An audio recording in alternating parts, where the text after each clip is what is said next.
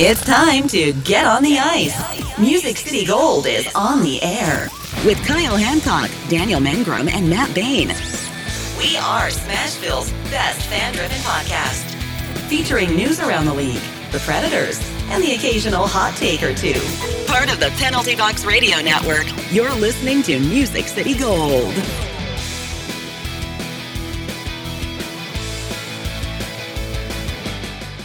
And welcome back, everybody, to another episode of Music City Gold on the Penalty Box Radio Network.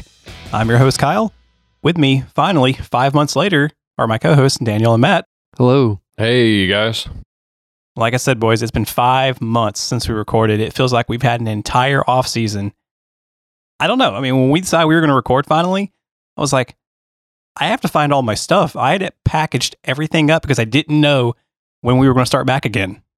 Yeah, it's really awkward because if you think about it, we had a 5-month break, but there's only a 4-month break now to when we start the actual season for 2021. So that starts December 1st for those of you that did not know. So it's really awkward. Like, this is actually going to be a shorter off season than the break we already had due to COVID.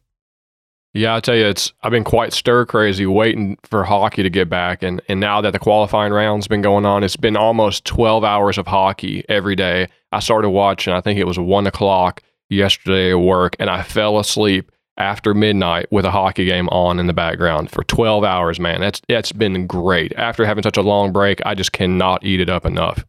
Yeah, I have to admit, though, it was kind of difficult for me to fully get into this because, one, like, the games for the Preds have been like in the middle of the afternoon and I've had to work. So honestly, like, as far as watching the Preds games, I have to watch highlights at night and or catch the very end coming from work because I was trying to go in early to get off to see some of the game. But I've actually watched more qualifiers and or round robin games than Preds games. I mean, it's been nuts. We had 12 hours of hockey yesterday. There were 6 games that were elimination games and 5 of them went home. I mean, it was a absolutely carnage Tuesday, like absolutely incredible day of hockey. So it's almost like March Madness. Oh, really? For hockey. Like, I love it. Mean, it's been incredible. I wouldn't mind a little slight format change. I'm just saying because this has been absolutely incredible to watch. I mean, I even went as far to suggest a couple days ago that the team who places now 32nd, because if you didn't know, the Seattle Kraken are going to be coming into the league soon. Release the Kraken. Which is a great catchphrase they should use. Oh, they're going to use it. But in this case, since they're officially not in yet, I would say let's go the bottom 31st team has to play a relegation game against the the top AHL team. They do that in some of the foreign leagues where you have to buy in. Unfortunately, like the Red Wings would have probably been bounced from the NHL a couple years in a row. Yeah, that sounds crazy, but you talked about it the other day, Kyle, and I thought that was a great idea. What a wild ride that would be. It'd be the Milwaukee Admirals versus the formidable original 6 Detroit Red Wings, and they would get bounced probably. That would be great, though. That would be so cool. It would be great, but you'd be really mad if Detroit ended up playing AHL. It's like survival of the fittest, though, baby. You know, if your team can't cut it, then let's bring in the underdogs who can. That's kind of a unique idea.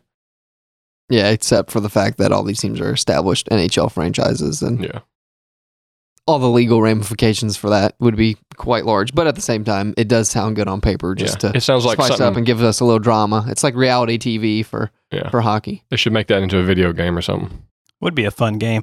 But, you know, with the NHL getting returned back to play, you know, we had a couple of things. They took care of business because, you know, why not? You've got nothing else to do. The big thing was, besides hockey restarting, was the CBA was extended to September 15th, 2026.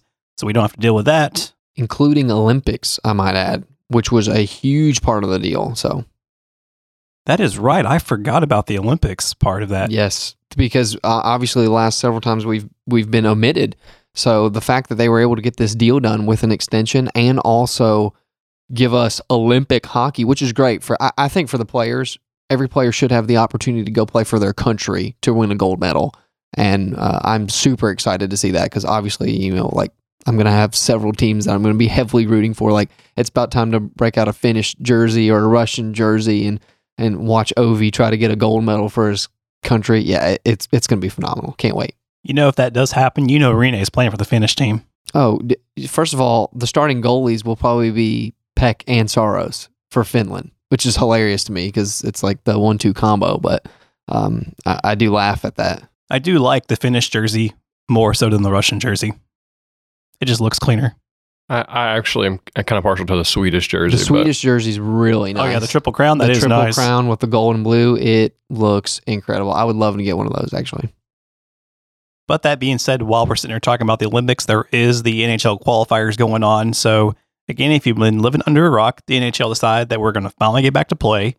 And part of this memorandum of understanding and other highlights is that two of the cities in Canada, Toronto and Edmonton, were picked to be the hub cities, which I think also works out great because some of the players say it's almost like a mini camp and all the players are actually like enjoying it, having fun, talking to each other. In fact, I read something the other day where it said Alex Ovechkin was talking to one of the coaches of the other teams that they were going to be playing that day. And they were both like, yeah, we're playing each other, but we're going to have fun talking about hockey. So I think the players are enjoying it.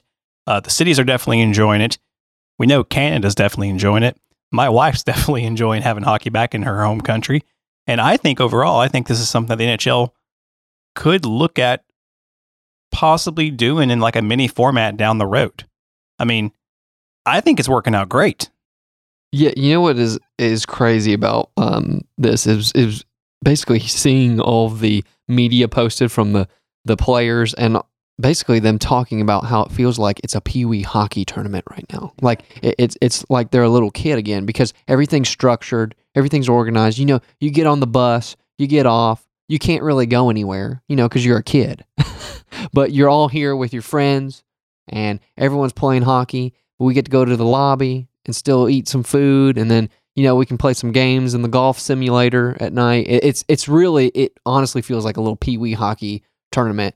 But the fact is, it's like 24 NHL teams, and these are all grown men, and it's the cup. I mean, it's phenomenal. Like, it's been fun seeing all the different reactions to this, and not to mention the way that the league has done this with the whole bubble set up too. It's been very safe for the players. That everyone feels very confident. There's been 0 positive tests. Like they're moving forward in a great way, and you have to give the NHL props for setting up this tournament in this style and the fashion it is, because it's honestly given fans too, like Matt was saying, a great way to view and have a lot of hockey games to make up for that time that we missed. Yeah, it's interesting though. I wonder what the atmosphere like is in the rink because they are so, there's no crowd. So they kind of have to pipe in any noise that they have, kind of background chatter into the arena. You can hear everything that's said on ice. I just wonder what that does to the player. Do they feel like they're in a scrimmage? Do they feel like it's a practice? Or I bet it is a little bit hard to reach that, kind of like mental toughness. You have to be like on peak form and mentally disciplined. And I feel like with it being such a unique situation, it's probably hard to reach that same level. But there is a challenge, and that's why they're professional athletes. They're paid to get out there and pay. We pay them to perform when the game is on the line, and it's certainly a time to rise to the occasion. So, and as far as we can tell, it's been going great. So it looks like it's not that big a deal for the guys. I mean, I like how they even did the arenas. Okay, yeah, there's no fans. They covered the seats up, at least in the first half of the sections of the rows, and then they've got these video screens on the sides that show different teams, even showing like. They got each team's goal horns, got their goal songs. Well, not their goal songs, just their goal horns. I mean, they even took the Predators' goalie chant part of it and put it in there. Yeah, with the fans, which was really a nice touch. I think Ryan Johansson even said it's nice, like once you score a goal and like you have the entire chants rolled out, and it feels like there's a little piece of home here still. And not to mention, they didn't do the stupid CGI thing with like people in the crowd, which I saw for MLB. Like literally a guy was walking and then it was a green screen and then like it cut off his face because like the crowd was back there. And I'm like, why even do that at that point? Don't put cardboard cutouts on the stands or CGI it. I think the NHL has really handled this in an incredible fashion and given a great product. Oh, let's talk about the camera angles too. We haven't even talked about that. Those are phenomenal. Like, and honestly, I expect it to get even better, like as the games go on and there's less that they have to cover. They're going to amp up the camera angles. I want one of those like flying over the head Monday Night Football ones on the motor. How sick would that be to have a perfectly overview and like could follow the play? Anyway, it's phenomenal, like what they're able to do and hopefully what they're able to continue to do throughout the playoffs. Now, let's talk about the teams who qualified for the NHL qualifiers. So basically, the biggest point is that they were determined by point percentages. So you have the top 4 teams in each conference were basically buys. They're locks. They're playing round robin. So you've got 12 teams left who are be playing for point percentages. And Matt, I'm sorry to say, Detroit did not make it because it was. How far down are they? Where are they at? 0.27? 0.275, actually. Oh, okay. Yes, thank you for including that stat. Did Kyle. they get the first round pick? LOL. Did they get the first pick? We'll get to that in a second. Oh, so wait. it's literally, you had to make 500 or above to be a qualifier. And you had in the East, Buffalo, New Jersey was right there at a 0.493, Ottawa 0.437, and then Detroit's in the basement, as we just poked fun at Matt for. And then in the West, California didn't make it at all. Anaheim, Los Angeles, and San Jose all shocking too. Like at the beginning of the year, 0.450.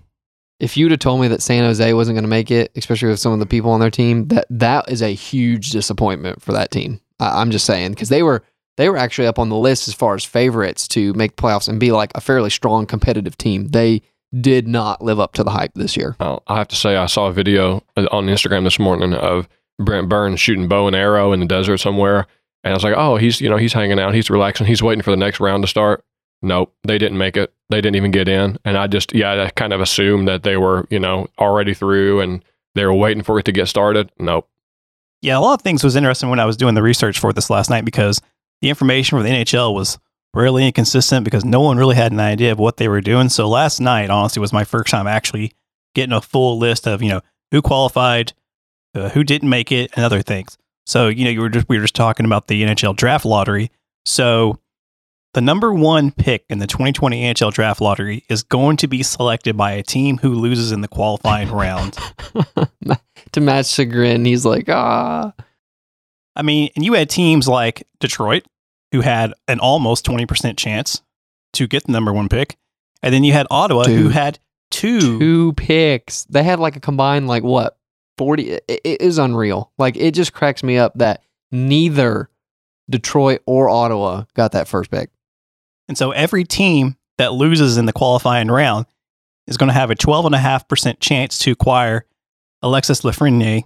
And I know I probably said that wrong, but after hours of trying to say it right and even asking my sister-in-law what the correct pronunciation of the name was, that's my best guess. Well, you kind of have a habit of mispronouncing hard names, so it's all right. We'll let you slide. But to be fair, even some of the NHL commentators do the same thing. It's pretty easy. Like I don't know what's the big deal about it. So let's look at this. But maybe he's been on my list for 6 months. So You've been watching them because you knew that the Detroit was going to be in the basement, but then they ended up not. So the number 1 pick of the 2020 NHL draft is going to the qualifier loser, which was quote unquote Team E, who had a 2.5% chance of getting it. And here we are. Number 2 was Los Angeles. Ottawa gets number 3. Detroit gets number 4. Ottawa again gets number 5. Anaheim gets 6. New Jersey gets 7. And Buffalo gets 8. How do you have to feel as Detroit and Ottawa? It's funny. You didn't even get the first pick. You didn't even get the second pick. Yeah. And Ottawa had 2 picks. It's ridiculous. I've said that there needs to be some reform in the lottery. I've said that for years. But think about this, Toronto just came back to tie the series, so the next game is an elimination game. But so Toronto could get put out. They almost got put out last night. And the Penguins have already been put out. So you're telling me the number 1 draft pick could go to the Penguins or the Maple Leafs. That's absolute. But teams like Detroit and Ottawa who need it, they get screwed. That's ridiculous. Well, that's kind of the funny part about this qualifying round, and we'll get into all the people that have moved on and been eliminated. But some of the teams that are moving on honestly really needed that first round pick. Yeah. And it's funny because they would have done better. You might be hot now because you gelled quicker than the other team, but I don't think over the course of a season you're going to be the better team next year. In the long run, it would have been better to lose and get the pick. And that's kind of how I felt. Sure, the Coyotes are super excited that they're moving on, but they probably could have used that first round pick too. The Canadians could have definitely used the first round pick. Definitely. You know what I mean? It's teams like that over the long run, they might not make the playoffs next year, but they happen to make it this year just because of the expanded format. So that is an interesting topic of conversation for sure, because I mean, you're going to have another team that is a good team, i.e. Preds, Toronto, Penguins, get the first round pick, literally the first overall pick. Yeah. The point of the draft lottery is to help teams that are hurting, but we've made it such a random type of picking system that it could go to anybody. In particular, it's likely to go to somebody who doesn't even need the help. So it's defeating the whole point of what it is, and it's not helping the teams that are hurting, like Detroit. Well, I understand that, like, the lottery's in place to prevent tanking, essentially. Like, you don't want a team to tank and then just automatically get the first round pick. But in the case of the Red Wings this year, like, there's not a lot of tanking in hockey. Okay, like a lot of these teams, there's a very pride factor, for these players. But at the same time, Detroit was so bad, like so far bad, and like Matt will be the first person to admit this. They were so far bad that they needed to get a higher percentage to be able to get that first pick. Ottawa should have been in that conversation too, especially considering they had traded and gotten a second pick, which they already were in a dumpster fire situation when they traded all their players to get all those picks. Exactly. To get the first round. They traded resources to get that advantage. To try to get that first round pick or that first overall pick, and they did not get it. And that is killer for teams that are really bad, like Detroit and Ottawa. So I don't know. I feel like the lottery is the right way to go to still prevent tanking, but at the same time, I feel like the percentages just need to be adjusted slightly depending on how bad the team is and some other factors. I mean, it's very hard to monitor this considering you don't want people to like take advantage of the system and like purposely tank. But at the same time, man, that's a tough pill to swallow for Detroit and Ottawa fans, because like you could literally be watching Sidney Crosby get a first round draft pick coming onto the team. I get the not tanking. So what I'd look at is maybe you don't have a certainty that the worst team like Detroit would get the pick, but the first pick needs to go to one of the bottom three teams. So like the worst team needs to have like lock it in at the bottom three. Yeah. Cap it at it cannot fall to a team that's not in the bottom 3 or 4 or 5 or something like that. Almost like a tiered system. Exactly. Where you like 1 through 3, it's 3 tiered through 4. Yeah, it's tiered right now. It's just tiered way too high up. Yeah, like smaller bracket groups. But yeah, that's frustrating. Like I said, that is exactly what's going to happen. And like the Penguins are going to get the first overall pick or something. And like the funny part is all the Pens are salty right now because they just got put out. But like then they'll be like, oh yeah, we got the first overall pick. Like then we get to hear that for like 5 months on Twitter. So like. And then it's going to lead to people saying the NHL rigged it so that the Penguins get the number 1 draft pick. Now you're going to see Lafreniere go to the Penguins, and Crosby's going to train the next generation of greats. It's just going to be a legacy of Penguins. It's going to go from Lemieux to Crosby to Lafreniere. Like, let's just pass the torch. But to be fair, what would have happened if the Blackhawks got out and they ended up getting the number 1 draft pick? Well, they need it. They need it. That's all right. Like, and we'll get to this once we're about to get to the qualifiers section. So. And we can go ahead and jump on in here for the qualifiers because, like, there's plenty to talk about in this section. Well, then let's get into it. So we're going to start with the Eastern Conference round robin qualifiers. So these are the teams, the top 4 teams that were lock-ins for the playoffs. They're in the bye, and they're basically playing for seeding right now. It's going to be the Lightning, the Flyers, the Capitals, and the Bruins. And if the playoffs started today, the Lightnings would be the number 1 seed, the Flyers the number 2 seed, Capitals 3rd seed, and the Bruins the 4th seed, which is surprising that the Bruins were the President Cups trophy winner, and they are number 4, not having won a single game in their round robin. As I said before, nothing is going right in these qualifiers. It's whatever, like you can throw all the season stats out. We had a longer break than an off season, okay? Like it's whatever team could gel the quickest, and that is exactly what happened in these qualifiers. It is mind-boggling. The teams that probably should be winning did not. I mean, you have a few that are still performing, like Colorado and the Lightning. Like you would expect them to be good, but I don't know how to explain their Bruins coming out flat because they have way too much star power to be at 0 points right now in that round robin. But let me tell you, today though, it's the Lightning versus the Flyers and the Avalanche versus the Knights for games. So today you're going to have points on a premium, and it's going to be an incredible round of hockey today to watch. At this point, the Avalanche and the Golden Knights are basically playing for the number 1 and number 2 seed because right now Avalanche are on number 1 Golden Knights are number 2. Reigning Stanley Cup champions Blues are at number 3, and the Stars are at the number 4 seed. Yeah, it's going to be interesting because today's games will determine the number 1 overall seeds for these this grouping. So I'm really excited to see today's games, but we'll see how that all pans out. But once again, if you're these teams, you're probably looking at it like, man, I'm glad we had the first round bye because of all the other teams that lost that were good teams. Like, I mean, if you're looking at these qualifiers and the round robin and saying, hey, I'm glad I got 3 extra games that didn't count, really. You know what I mean? Like, they count as far as seeding, but they didn't count to put me out of the playoffs, if that makes sense. So I'm glad I got the extra practice because, boy, I'm going to need it because some of these other teams gelled really quick, which we'll get into. And I feel like, appropriately, it's better to put more emphasis on the qualifying games because these are the teams that, when the season stopped, these were teams that, outside of these top 8 teams, these remaining teams were kind of like, they could make it, depending on how the season would end. And I understand why the NHL did the format like this. And I, like I said, like the format.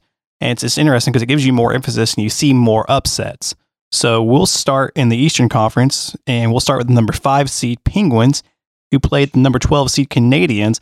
And to the shock of everybody, except for a few statisticians like Micah Blake McCurdy, the Canadiens upset the Penguins to win 3-1 in advance and kick Sidney Crosby out on his birthday, nonetheless. And yeah, the Canadiens were the team to put the Penguins out, and they lost every single game they played against the Red Wings this year. Just put that in perspective. Yeah. And another guy, Dom Lustition, said that the statistics, the playoff chances for as far as when back in March 12th, about when everybody stopped playing, that Montreal's chances of getting in were 0.1%, and Pittsburgh was 99%. And that's what happened. Montreal put them out. Yep. Now, I heard the overall theme of this series was that Montreal looked to be the harder, hungrier team, and Pittsburgh looked like they just didn't care. They did not gel really well. Malkin was not on top of it. Sidney came out fairly strong, but Malkin did not look like he was ready. There was just something off in his play. I even got that in like the first exhibition game. Like he had a turnover right in front of the net against the Flyers, and it was like very un-Malkin. He wasn't there mentally. And then on top of it too, there's a couple factors. Price played out of his mind. He stood on his head the entire series, which is funny because like you think Price, like, okay, he could steal a game or two. No, he stole the entire series. He was phenomenal. More vintage. It was vintage Price. Like it was absolutely incredible. Shea Weber played great defense, and let me tell you, the Penguin killer is Petrie. Yeah, Captain Clutch. I mean, no joke. He had 2 game-winning goals in the first 3 games. I mean, like it was amazing what that guy was doing. I mean, if you're a Penguins fan, you got to hate him, but at the same time, man, he was clutch the entire series. That first one, we were watching it too live. Oh my gosh, beautiful toe drag back to his body, buries it top shelf. The other one was a power play goal off the head, and into the back of the net, like from a very tough angle. Like he was playing incredible. You got to give it to him. I mean, some of those shots, a little lucky, but at the same time, you let them stay in the game, and that's what you get. Like that's what you get for letting a team like that's hungry just stick around. But and it kind of always goes back to goaltending. You said Carey Price stood on his head, and Pittsburgh kind of had a 1A, 1B situation. They were kind of going back and forth. They swapped there in the last game, game 4 again, to try to get something going because it wasn't working previously, and they still couldn't come out. But that's the way it works. You didn't have one guy that really sealed the deal for them. But for me, the Penguins have never been about defense. I mean, obviously they're more offensive minded with their talent, and it wasn't there. But it was not there. But still, you got to be able to stop the formidable Montreal Canadiens. No. I mean, there's no excuse at the end of the day. But once again, your stars were not producing. And it kind of goes back to what we said. It's been 4 or 5 months off. It's like a new season. What lines are gelling right now? It has nothing to do with any kind of momentum you've had in previous weeks together because it's a start fresh. It's a clean start right here. So it really doesn't surprise me that all these upsets, including this one, can happen when you got such a clean slate like that.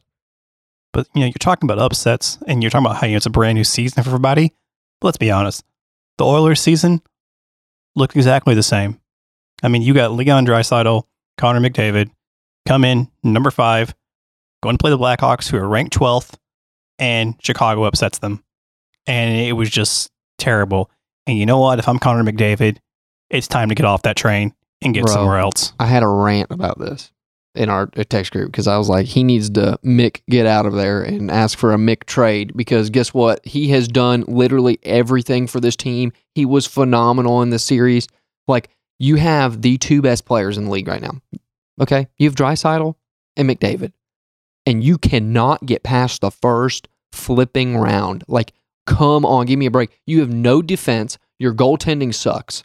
Like, you have to try to address this and all. Like, and the funny part is, this is like year 2 or 3 where we've been saying they got great offense. All they need is, like just a couple of more pieces on defense, and they're going to win a cup. Wrong. They still cannot get it right. If I'm McDavid, I'm wanting to get out of here. I'm wanting to get to a team that has solid goaltending and just a couple good defenders, and then I can go score all the goals. Because first of all, some of these goals that he was scoring, unreal. He's by far the best player on the ice.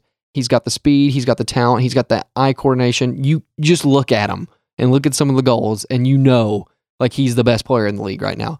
And he is wasting his time and literally not winning cups as the best player in the league because he is having to carry a team that can't play defense, like, at all. It's kind of embarrassing. You got the best player in the world. Top 2. And he can't even make the playoffs. How that has to freaking suck. And I don't care how much you're making. Yeah, he got paid a premium to go there. He actually said he took a bit of a pay cut there. Like, he could have got more money.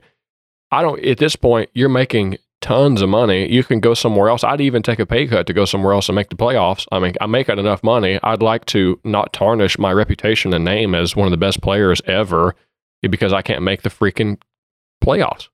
What's crazy is, like, think about it. If he goes to another team with solid goaltending and defense, i.e. the Stars, you could go to the Stars, and guess what? You would probably win a cup because, like, they play solid defense. They have the lowest goals against, one of the best in the league. And guess what? Now our offense just went up almost a goal a game because we have McDavid. Like, it blows my mind that, like, that team still cannot progress and get, like, it's not even talking about getting into the play. Like, they can't even get deep in the playoffs. And then they can't even make the playoffs technically this year, even though they're saying these are playoff points. That's another thing. McDavid got some playoff goals. He got playoff goals, but there was still a qualifier, and we still didn't get played in, and we got beat by a Blackhawks team, which was the youngest team on average right here. Whatever. Like, it blows my mind. Like, that's my rant for McDavid. He just needs to get out of here. First of all, let me just go back to give the Blackhawks credit. Kane was incredible. Taves was he looked good. Beast in this series. And DeBrincat and Kane, they kind of swapped up the lines.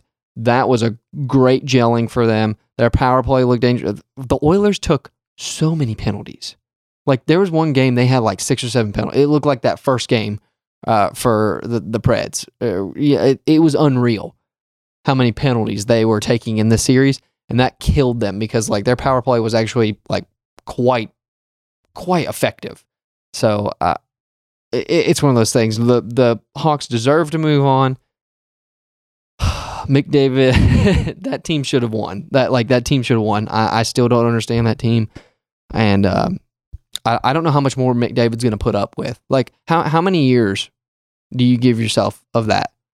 Oh, I'd be done. I mean? I'd be done now. Off season, just go to him. It's like, you know what? Get me out of here. Tell my agent, I make enough money. I can literally pay myself to move somewhere else. Well, it's one of those things too, and they signed him so long term that, McDavid is signed at $12.5 million through 25-26 season.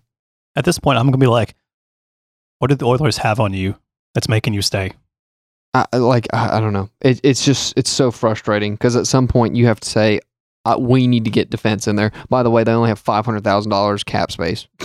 So it's like, they're going to have to find those defensemen in a hurry. Like, if honestly, I'm getting rid of I'm having to shuffle some forwards around. But honestly, outside of McDavid and Draisaitl and Neal and Nugent Hopkins, like, everyone else is like $3 million and lower. So it's like, I don't know. It's such a weird conundrum to have, but you got to be able to figure that defense out because he's too good to not win a cup. So we'll see. Well, moving on back to the East, you've got number 6 Canes played the number 11 Rangers, and we're the only team to have a sweep in the qualifying rounds, which I honestly was not surprised that this was going to happen. I just, like, the Rangers have not been good this season. They have not. Yeah, that's about the only series that went the way it should have. That went exactly how I thought it was going to. Sad, though, because I got to see Lundqvist sit on the bench like this and watch another year go by of just, like, pure disappointment. Like, that is a freaking great hockey player who more than likely is not going to win a cup. And actually, his contract's up this year. So he can actually go to a different team. Even though he has been with the Rangers his entire career, I honestly hope he goes and plays like more of a like secondary starter role to try to win a cup with a team, because I don't think the Rangers have a chance next year or the year after. Like, they're still in developmental phase. So if I'm him, I'm definitely opting out and moving on to a team where I might have a chance. So another team that just needs all the help they can get are the Panthers. They were ranked number 10 going into the qualifiers, and they were playing the number 7 seed Barry Trotz Islanders. And of course, the Islanders bounced them out, winning their series 3-1. Yeah, I mean, the Canes and the Islanders were the two series, in my opinion, that went kind of the way I expected. Yeah, I was going to say the same thing. The Panthers they're not very good. It just was, and it didn't gel for them quick. The Islanders have solid defense, so it's a Trotz team. So I expected this to go the way it did. I watched a few of their games. The Islanders look pretty good. I would definitely look out for them in the next round because, Trotz is always going to be a nice, stiff competitor in the playoffs. And then going over to the West, number 10 Wild got bounced by number 7 Canucks, which I thought could have went either way. I was kind of banking on the Wild, seeing how they won the first game 3-0. Then the Canucks come back in game 3 and shut them out 3-0. And then, it was the late game last night. So I'm going to be honest, I didn't watch that game because I was sleeping. The final of it, but seems to be quite a finale. The Canucks shut it out in OT, and I'm happy to see that, man. I'm from the glory days of the old 1 or 2 Canuck runs, where they get to the finals and then burn the city down when they lose. But I was kind of rooting for the Canucks. They've been in the basement for a while, a little bit, and I'm glad to see them on an upstride here and making the playoffs. That's got to do well to the franchise and to the mentality in the room. Same thing for the Coyotes. We'll get to. Well, I think also the Canucks went into like a more of a developmental phase a couple years ago, especially with getting like Pettersson. Like they started getting those really nice draft picks, and now you're starting to see the fruits of that finally come to fruition now. And honestly, I thought they were going to make the playoffs this year because they were starting to get hot towards the end of the season. But also, the funny part is you go on the flip side, the Wild, Kevin Fiala was on fire the last half of the season, and he came out firing in this season. But the problem was he was their offense. And then once he dried up, as we know, Fiala gets really streaky. Okay, like he has these stretches where that's just like he's literally the best player on the ice, and then it'll just go away because like mentally, because like he gets in those mental ruts where he just can't get a goal. Well, unfortunately, this last game he didn't score, even though 4 Wild scored, but like those last 2 games, very bad. Like he was killing it the first 2, but I kind of saw the writing on the wall that he wasn't going to be able to sustain that for the entire series, and that was the case. The Canucks are kind of what the Oilers wish they were. They've got a lot of great young freshman and sophomore talent in there. They're fast. They got great hands, but they actually seem to get it done. So it really doesn't surprise me that they were able to edge out the Wild here. And then also in the West, we had the number 8 Flames versus the number 9 Jets, which that was a bloodbath, but the Flames ended up winning partly because Scheifele and Patrick Laine just were out after a while. And as somebody said it was a war of attrition between the two teams, and the Jets gave out first. Yeah, so, we had the play on Tkachuk and Scheifele where there's a lot of varying opinions on this, obviously, because like you see people who are like, oh, that was so dirty. I play hockey and I know what a dirty play is. And then you have people that are like just looking at it and it looked pretty harmless. Yeah, Tkachuk's kind of a dirty player or whatever. He's definitely an antagonist for sure. But it looked to me that like he wasn't purposely trying to like kill Scheifele, because Tkachuk's more of like that physical person. And I felt like if he would have been wanting to hurt him, he would have been like body checking him up against the board. You know what I mean? That's just my feeling on the matter. But once again, that was a huge blow for the Jets. So To me, I'll go and lean that it was on the dirtier side of things, especially because you say he's kind of a grinding it out player, a sandpaper player. To me, he's a dirty player.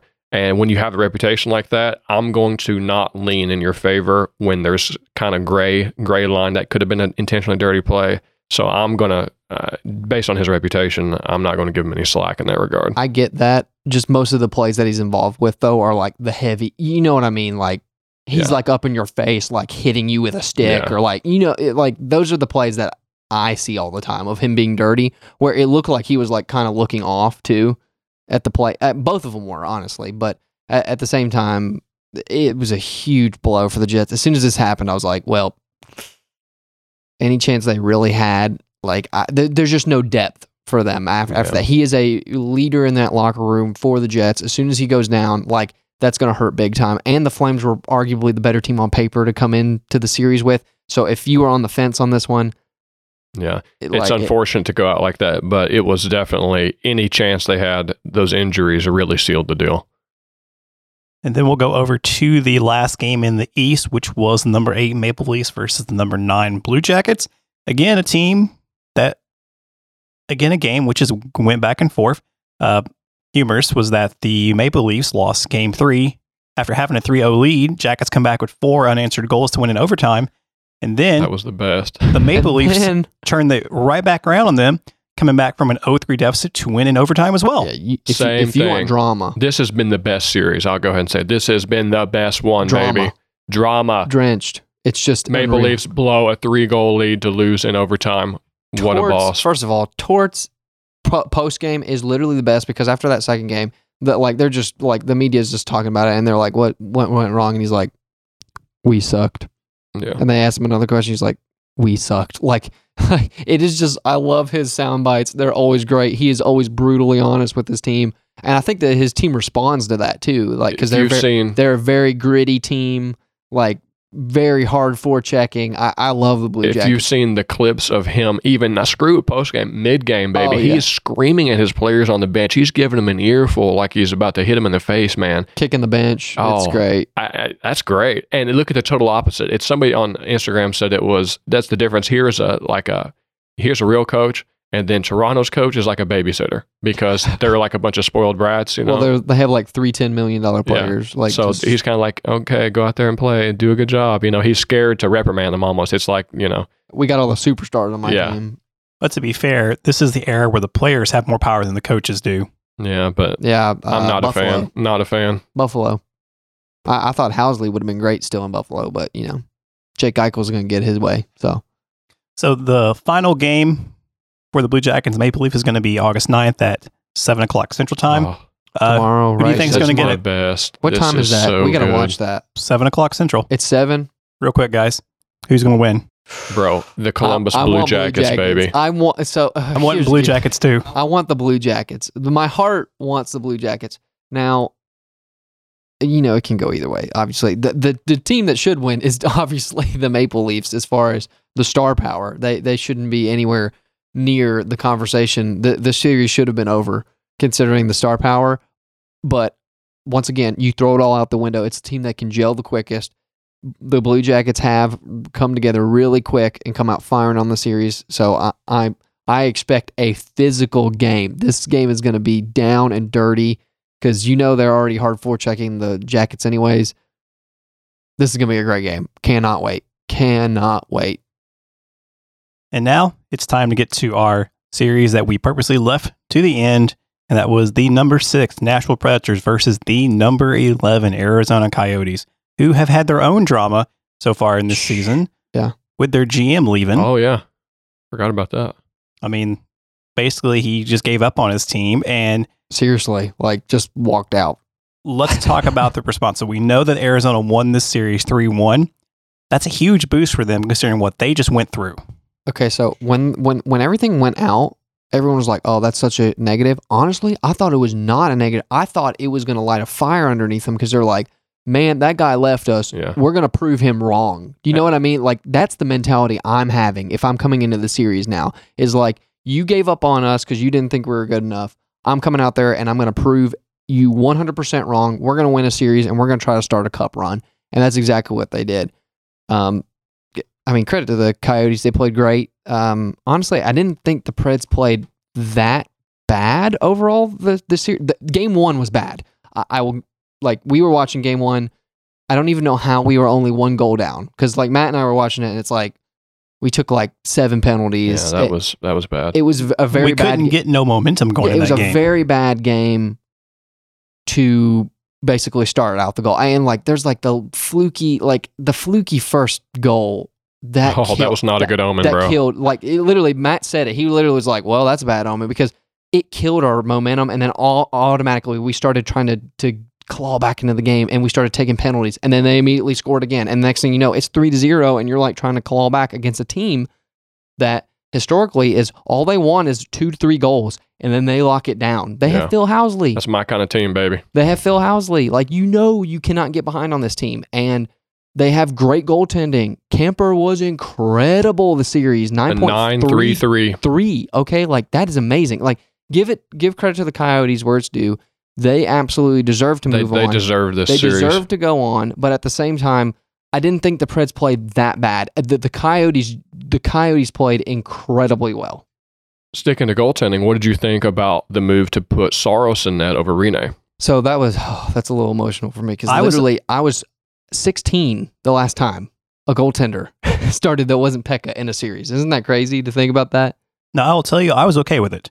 It had to happen eventually, and honestly, what better time than now to go ahead and get it started? I loved the move. I'll say, I know you know, old school Preds fans have got the emotional attachment like Daniel, but it was the right move. I like the move. Okay, so emotionally, didn't like it, but it was the right move. And what you saw on the ice, like, Saros played well. Like, most of the goals that were let in weren't really his fault, or they were just good goals. You know what I mean? Like, that's what you want out of a goaltender. Like, you want him to be able to be super solid, rob a couple of good ones when he can, but, you know, not let in the obvious ones. You know what I mean? And Saros did that. He played extremely well. Don't get me started on the second game. That should have been a shutout, because, like, we'll get to that in a second. But he played phenomenally well. Yeah, it sucked not seeing Peck out there, but you have to be excited moving forward that Saros is going to be eventually the starter overall. Like, and on top of it, he can play extremely. Like, you saw that he had some incredible saves to keep us in the game. Like, honestly, like, it could have been even worse. And, you know, who else stuck out to me this series really was Ryan Ellis. Despite being hurt and injured, you know, most of the season, he's come out and he's been an excellent player. Now, imagine what he would have been like if he had played the entire season. Yeah. And you got to think, too, Arvidsson coming back, too. He looked phenomenal. That actually killed us the last game. I think that's what did us in, because he also got injured again. He took that puck in the midsection, didn't play for the third or the overtime, which was a huge blow, because that meant we had to shuffle the lines, and Jofa got broken up, who was phenomenal again, by the way. That is, if you think of for next season, you're just excited right now, because one, Saros played well. Jofa is back, and they looked incredible again. They were back to their dominating. Like, the Coyotes had no answer for them. Like, Forsberg and Arvidsson played incredible. Johansson actually played really well. You have to admit that. Like, he actually played incredibly well in the playoffs. Regular season, no, he did not play well. But that is a good sign moving forward, that if they're reuniting that line and they're hot again, then it's great. Look at those points. So Forsberg had 3 goals. Arvidsson had 3 goals. Ryan Johansson had a goal and 4 assists. So I mean, you're literally looking at Jofa and Roman Josi are your top 4 point getters. This is where you want to see. Like, this is what you wanted to see, like, towards the end of the season.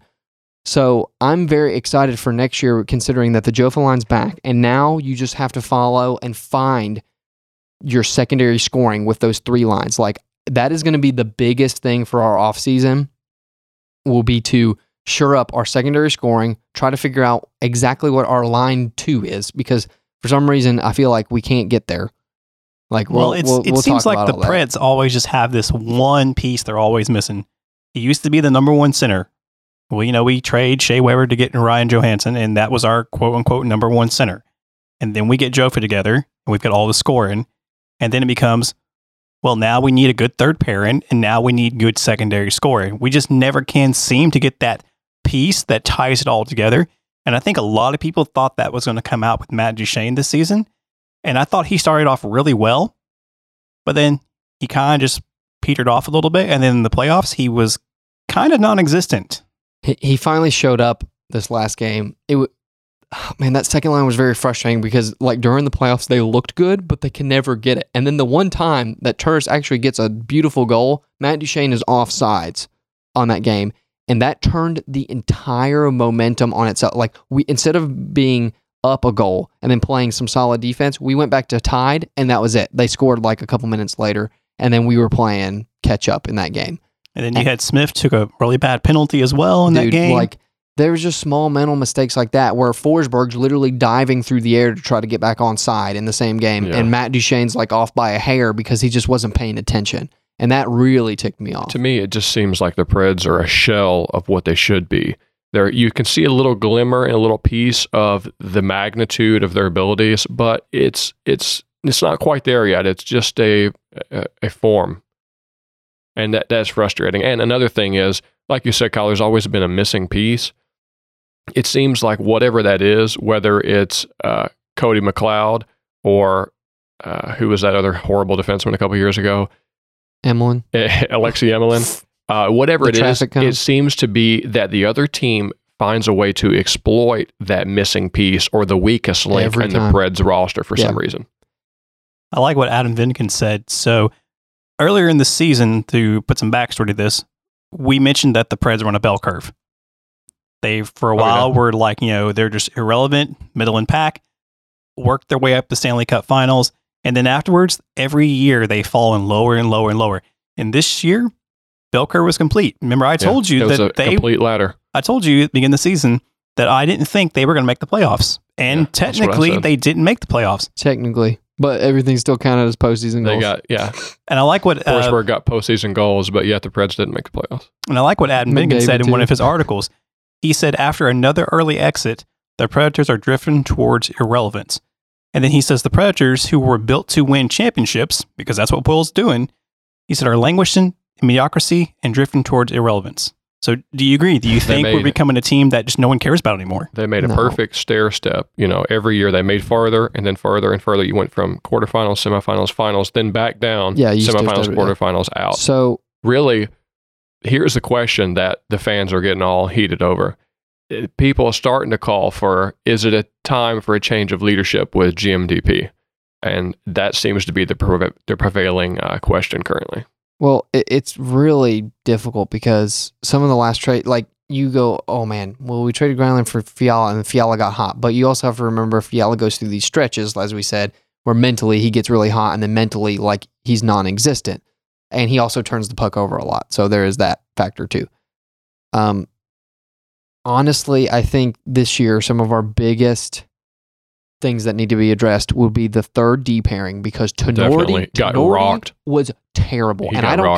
He's the weak link this series that got rocked. Terrible. And Hines kept him in the game. Yeah. I don't know how he played him in the fourth. Like, why was Dan Hamhuis not out there? I'm sorry, that was the wrong decision. Like, Dan has veteran playoff experience, and I know he's not going to just completely screw everything up. Tinordi in that second game, okay, it is a shutout, okay? 100% a shutout. Saros played amazing that game. And in the last minute, you let 2 goals in because like your defenseman, and this wasn't just Tinordi, but he was in the play. Like you just were not mentally there. You're done. You checked out. You let your goaltender just hang out to dry, literally 1-on-1 for 2 back-to-back goals in 9 seconds. And Tinordi was on the ice for one of them. Tinordi looked terrible. He was a liability on the ice. And I do not understand why he did not get swapped out for Dan Hamhuis or even Carrier. You have some younger talent too. Like I didn't get that. And you know how like every coach kind of has like his person? It seems that Tinordi is like Hines' person, which is really disconcerting for me because I'm like, he is not the person to have. Like he did not look good. So the offseason, we need to address our third pairing. And then somehow, as I said, Jofa looks great again. Keep that there, but then we're going to have to figure out the line shuffling for 2, 3, and 4 to figure out what's the best combo. And honestly, I wouldn't be completely against getting rid of some people to maybe free up some cap space. Like Nick Bonino, I feel like he's still a part of the team because of his shot blocking. Like he has a lot of like down and dirty goals this year. He actually performed really well. But I'm feeling like we need to make some changes. Like Austin Watson played.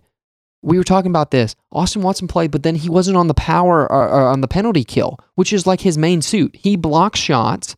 He's out there diving, blocking all the shots, and is a physical presence up on the checking to kill those power plays. And he didn't play on the penalty kills. Why is that, coach? Like, he's in the roster for that. So if Austin Watson is not doing that, I'm subbing him out and putting Colin Blackwell in, who has a much higher offensive upside and who is still physical. Like, I did not understand why Blackwell. Trennan is also another one who started coming on towards the end of the season and was phenomenal. You also have, by the way, who didn't make the roster, Pitlick, who was really great in the basically the preseason last year, which seems like an eternity, but he also was fairly good in our exhibition games in our training camp.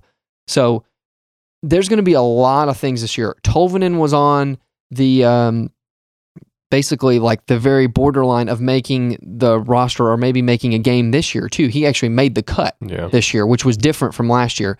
And I know Hines has like definitely a past track record of developmental for players, because I think that was one of his main things. So what I'm hoping this year is that we can sub a few of these players that are not getting time, like Austin Watson. I'm taking Tenorti out. I'm really grooming Carrier, and and this is it. Like we were one of the oldest rosters on paper, just because we do have a couple older people like Peck pulling the average up. Okay, but at the same time, I'm starting to get the young blood in to start developing them. I'm putting Tolvanen in, I'm putting Pitlick in, and I'm also looking at Tomasino, who had 105 points in the OHL.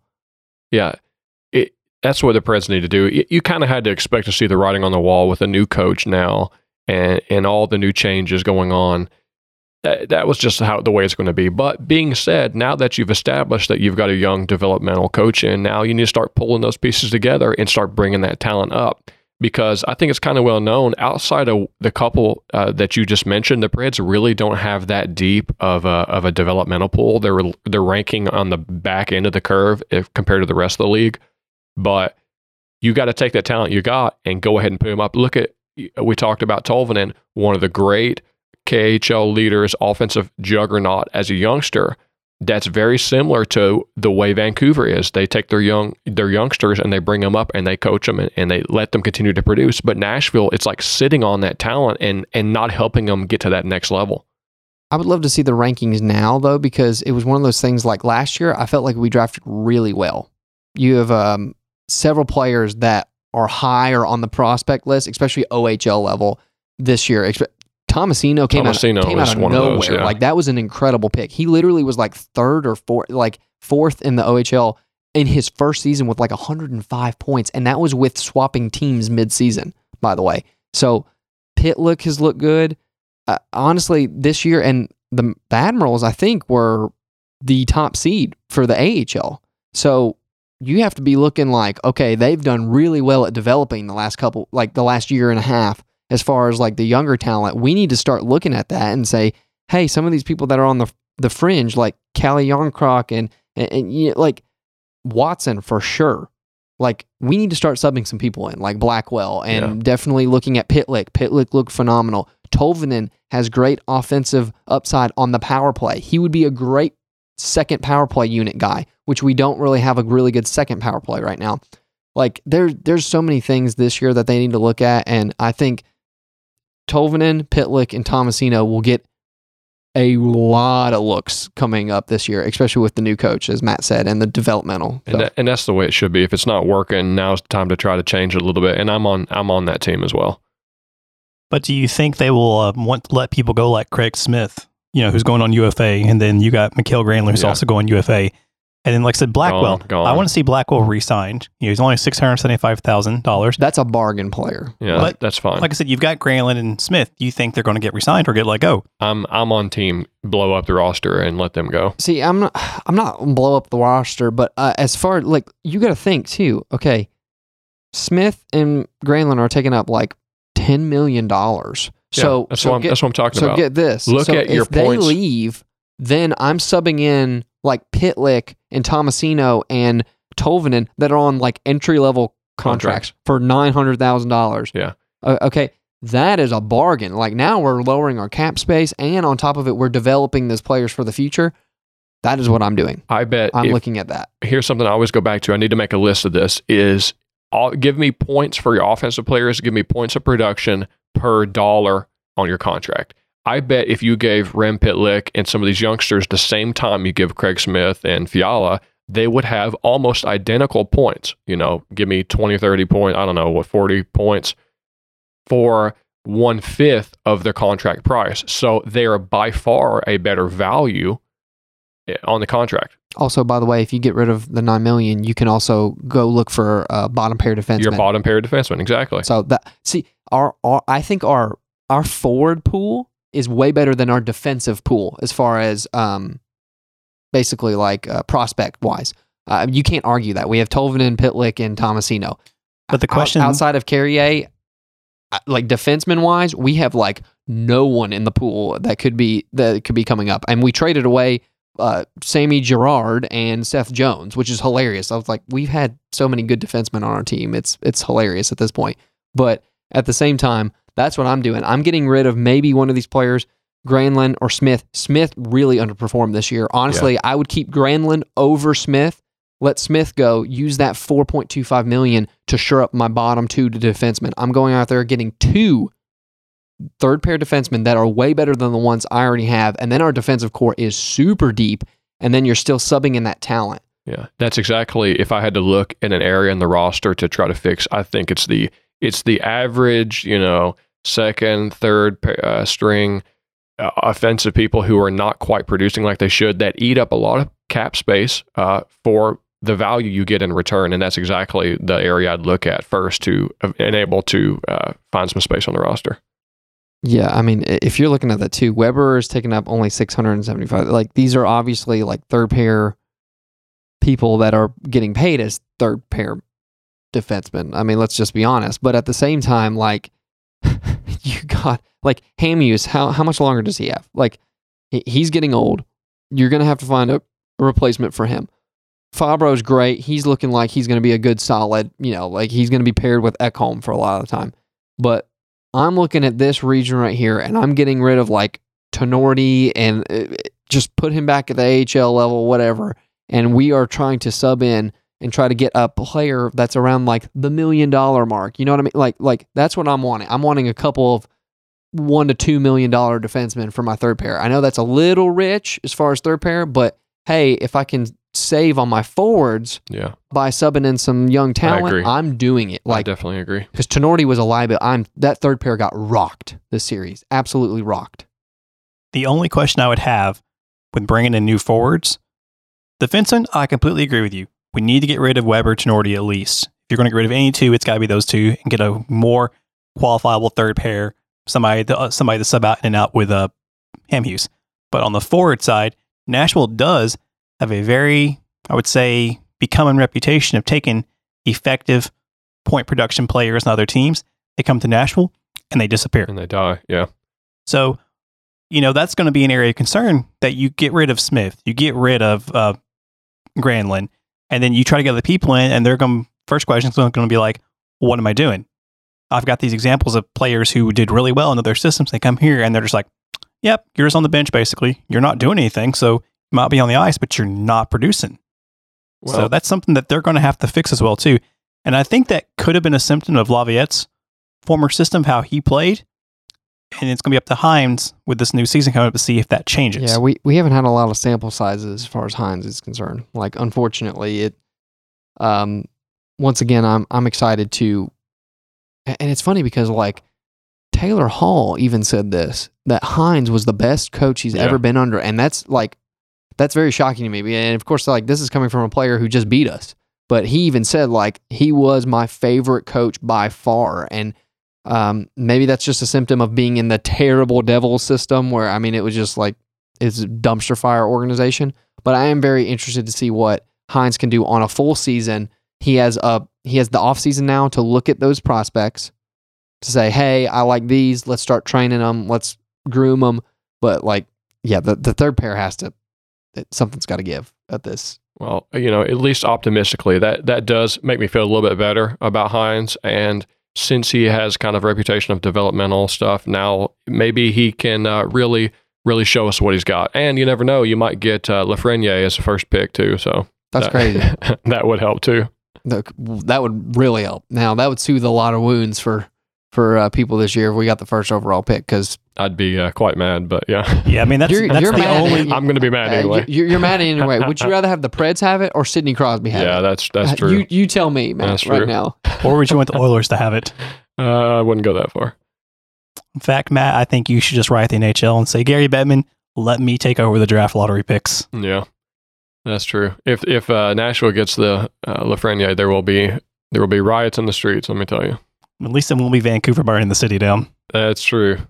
So, guys, any final thoughts on any of this before we close the episode down? Well, I have to say, when do the playoffs start? In just a couple days?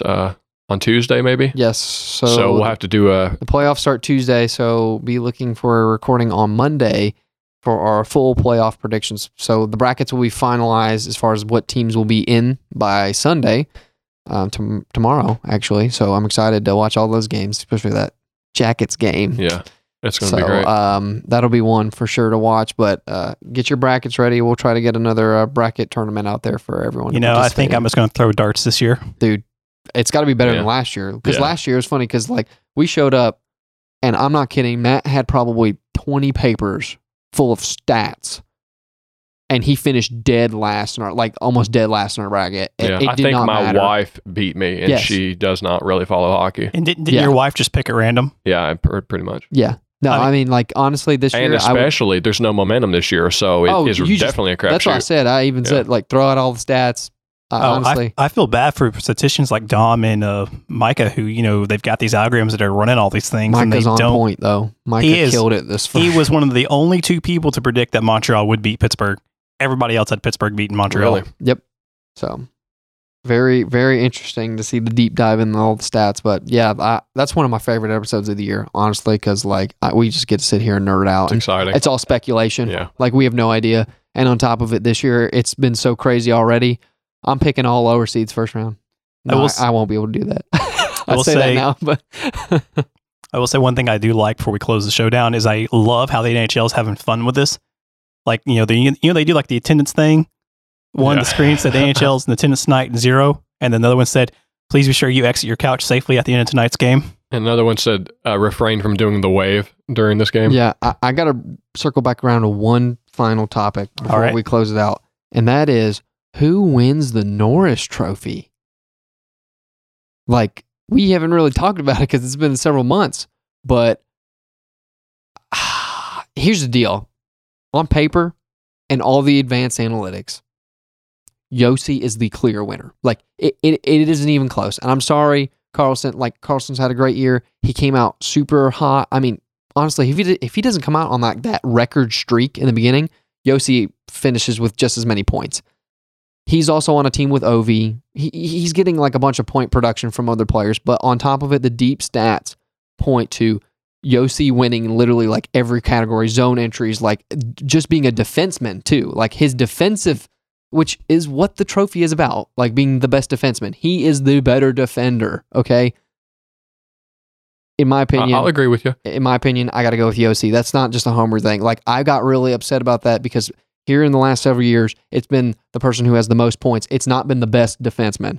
And that is very frustrating to see. And I hope this year they can bring it back and some people like can actually look at the stats and say, Josi was the better defender and give it to him. But at the end of the day, I'm going to say Carlson gets it because he's been on there twice. And it is like almost like a service. Like, oh, you've been on the bid once. Well, now's your time. So like, Josi's on the bid this year and say he has a good year next year.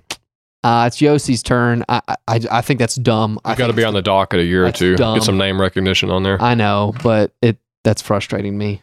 I mean, out of all the trophies that the NHL gives out, if only one trophy is that's how it's dictated and the rest are given based on stats, then I'm okay with that. However, though, it's frustrating seeing a player on your team that you know without a doubt deserves it. He not No, only he's not gonna get it. only was the best defenseman, he was the best player on our team and carried the team for those months when it was just like very dry. Like he was the best player. Like it was unarguably the best player. Like Carlson is not the best player on his team. I'm sorry. There's like 3 or 4 others. You have Oshie, Backstrom, and Ovechkin on that team. Like you have. Anyway, that's just besides the point. Like that's another contributing factor in my opinion. Like he carried our team. Like we wouldn't have even been as high as a seed as we were if it wasn't for Yossi this last season. So good for him. I'm glad he got nominated, but honestly, at the end of the day, I think Carlson wins it just because. But that's frustrating to me. And this is a part of the show where we would normally have Daniel do the upcoming games. 0. Matt would do his milestones. But, we're getting back in the swings and the things. We're titling this episode Back to Work because we are back to work podcasting after 5 months. And I'm slightly dreading the playoffs because that's when we generally go to a week-to-week format. And that's just a lot of work for me. It's fun, though. I'm just It's excited fun. hockey's back, man. Man, it's been great. It's fun. And it's also a lot of work. But, we love doing the show. We're glad you guys are back. We're glad to be back with you guys. It's a long And- episode, but you know what? We're excited to be back. It's a bit longer than normal. It's okay, though. Like I said, we can use the excuse it's been 5 months and recorded, so we're just getting things out. Can you tell we were excited about recording today? Well, guys, that's going to do it for today. You can check us out on Twitter and iTunes at Music City Gold. And until next time, we will see you on the ice.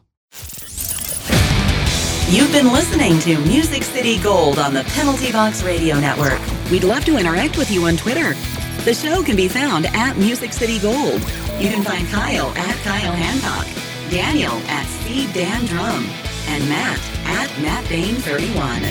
Past episodes of the show can be found by subscribing to Music City Gold or Penalty Box Radio on iTunes or at penaltyboxradio.com. Thanks for listening, and we'll see you on the ice.